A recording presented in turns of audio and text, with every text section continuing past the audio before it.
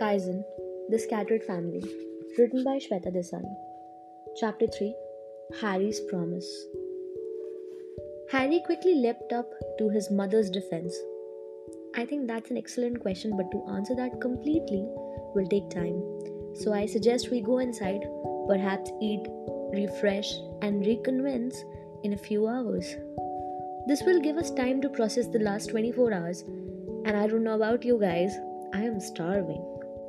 Harry said, rubbing his palms in anticipation, and looked at Lee and continued, and the cook bot makes delicious food. The food talk made Lee's stomach growl loudly, breaking the tension in the room. Lead the way, she said with a smile at Harry, and he held her gaze for just a tad too long. Harry and Mason walked along a brightly lit hallway, tastefully decorated with paintings. Oh my gosh, is that the Lee pointing to a painting of dancing ballerinas? Yes, you got that right. It's a Degas. Keep walking, you'll see many more painting and sculptures from the masters. Harry was impressed that Lee knew her art. Through a series of walkways and corridors, they reached a room that had bookshelves for as long as the eye could see. In the middle was the door, quite like the doors in Lee's and Harry's consciousness. What's the door for? Lee asked, unsure of how to react to doors anymore. It takes us to the village. Let's go together. Come. Harry grabbed her hand and they walked through the door. The village was beautiful in a very new world, minimalist sense. Tall, shiny buildings took up one huge corner, and another side was a gigantic greenhouse spread over miles. Trees and plants and marble statues showed up every few paces, and the overall effect was quite astonishing, a minimalist modern wonderland. Lee couldn't wait to explore, but she definitely needed food before getting into the swing of things, 30th century style. She walked to Harry, who was waiting for her, like a kid wanting to show off his new toy to his best friend. Now, this here is Carolator, an automated system. It reads you and you tell it where you need to go. It's intelligent enough to guess where you need to be too. If your bladder is full, it will send you to the toilet. If your glucose levels are down and you need to eat, it will guide you to the cafeteria. Harry said, pointing to a mirror. What if I'm hungry and need a wee as well? Lee asked, her eyes sparkling with mischief. That's why you have to tell it what you need to do.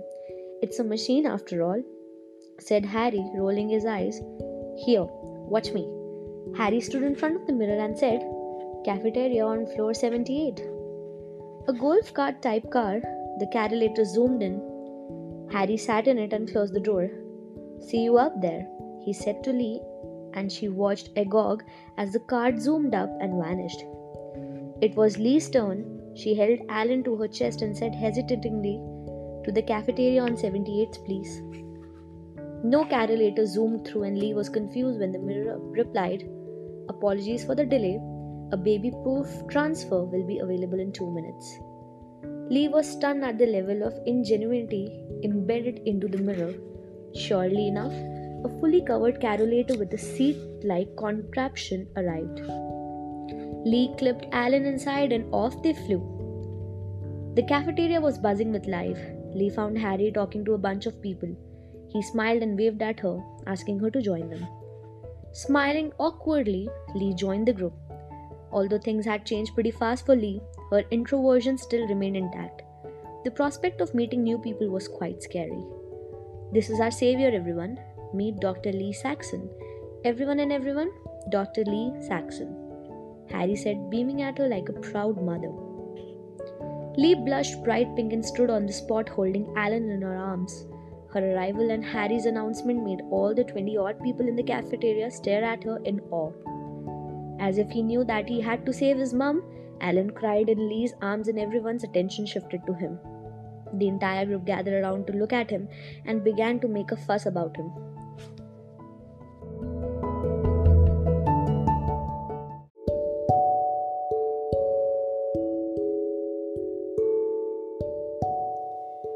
Harry took Alan in his arms and sat down opposite to Mason, the only other person Lee recognized. She sat down next to Harry and looked around. The chair had subtly adjusted itself to the curve of her back and took Lee by surprise. She instantaneously got up to observe the chair. Look at her surprise, Lee. A young woman came forward. Hi, I'm Liz, an inventor here. Welcome. How does that chair feel? I'm working on self adjusting chairs that make your back feel at ease. Liz smiled and Lee felt like she had an instant connection with her. This is great and so interesting. How do you do it? Lee, now comfortable in her chair, asked her. Lee asserted she had never sat on such a comfortable chair before. I'll demonstrate in my lab. It's fascinating how much more productive people can be in a good chair. Liz replied, smiling back at Lee. Seeing that Alan had gone back to sleep, Lee and Mason decided to get some food. The food ordering system is automated, like most systems here. Most food that you ate in the 21st century is available here. Meat, not as much. We don't have red meat and poultry, except for eggs. We do have 175 different types of coffees and like 15 different type of bread though. Loads of vegetables and grain. Mason explained as he walked her through the pantry and ordering section. You can either order an omelette with peppers and onion and the cook bot will make it for you, or you can order the ingredients and make it yourself. The kitchen is through there. Mason pointed to another hallway. For now, let's order some food and eat, Lee suggested. They both ordered fried eggs on buttered toast and espressos and waited. So how does money work here? Lee asked Mason as they waited for their food. It's complicated. I'm going to let Harry pick up that one, Mason said and smiled at the sight of the food on the conveyor belt. The smell of food made Lee moan in pleasure. They picked their trays and walked back to the table. She looked in on Alan, who looked perfectly comfortable and at home in Harry's arms. Same? Harry asked with a smile and Lee nodded happily as she tucked into her favorite, never-changing go-to food. The conversation buzzed around, but Lee intended to enjoy her first proper meal in the future before Alan woke up. As she finished the last of her coffee, she turned to Harry and gestured that she was free to take Alan now. That was delicious. I'm super happy that the food here is just as it was in the 21st. Lee remarked, realizing that not everyone at the table could make that comparison.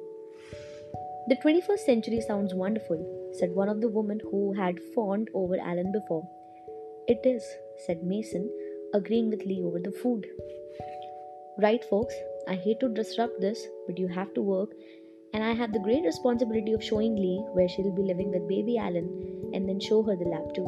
So I'm going to steal her now, Harry said to the group as he handed the sleeping baby to Lee and stood up. Lee bid everyone goodbye and walked out of the cafeteria, following Harry down a carolator and into another building. At the entrance, Lee was scanned and a tattooed glowed. All the living quarters are on this block, all 20 floors. You are on the 18th floor, I'm on the 20th, family penthouse, Harry explained, slightly embarrassed. That's wonderful, I can't wait to see it, Lee replied, her eyes sparkling with excitement. This indeed was a whole new life. The living quarters had the same minimalistic design, and there were 4 doors on each floor. The door to her apartment scanned her again and opened as she walked in. Lee was left speechless again. The interior of the apartment was not minimalistic in any way. In fact, it was exactly the opposite, warm and inviting. There was an electric fire in the middle of the room, huge sofa, and a couple of cozy armchairs. Bookcases lined with books on a wall and was gorgeous rug on the floor. The walls had a lovely oak paneling, and on the side table was a beautiful picture of Lee and Alan. So before we see more of your new house, I want you to meet Blob, a bot assistant that can be your planner. Your go-to for everything you need in here. Blob will sync with the lab and also tell you how many ounces Alan drank in 24 hours. She can help you customize the home, the color of anything, the temperature, literally anything. All she can't do is the actual chores. Harry laughed at his own joke. Lee nodded along and waited for something. Blob, sync with Lee's communicator, please, Harry said, pointing to his wrist and waiting for Lee to see her own. Every time the red light blinks, Blob is listening, recording.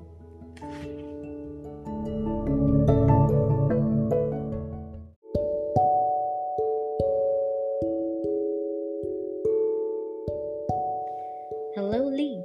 am Blob. You can call me that or personalize my name to your liking. I can be accessible by any word you choose. I can tell you everything about your physical health, your research, your communication, and whatever else you may need. I am inbuilt into your chipped clothing, your lab coat, and there is nothing I cannot answer or tell you where to find an answer. Harry showed Lee how to shake her wrist and to switch Blob off. The entire apartment is customizable. Here's the system that handles all the customizations. You can change the temperature, the color, and texture of your curtain, the sofas, the books in the bookcases, anything that you want. Oh, and the best part, it takes only an hour for the changes to be seen. Harry sat down on the sofa and admired the apartment. So, who came up with this? Lee asked Harry. She lay Alan on the sofa next to her and patted him absent-mindedly.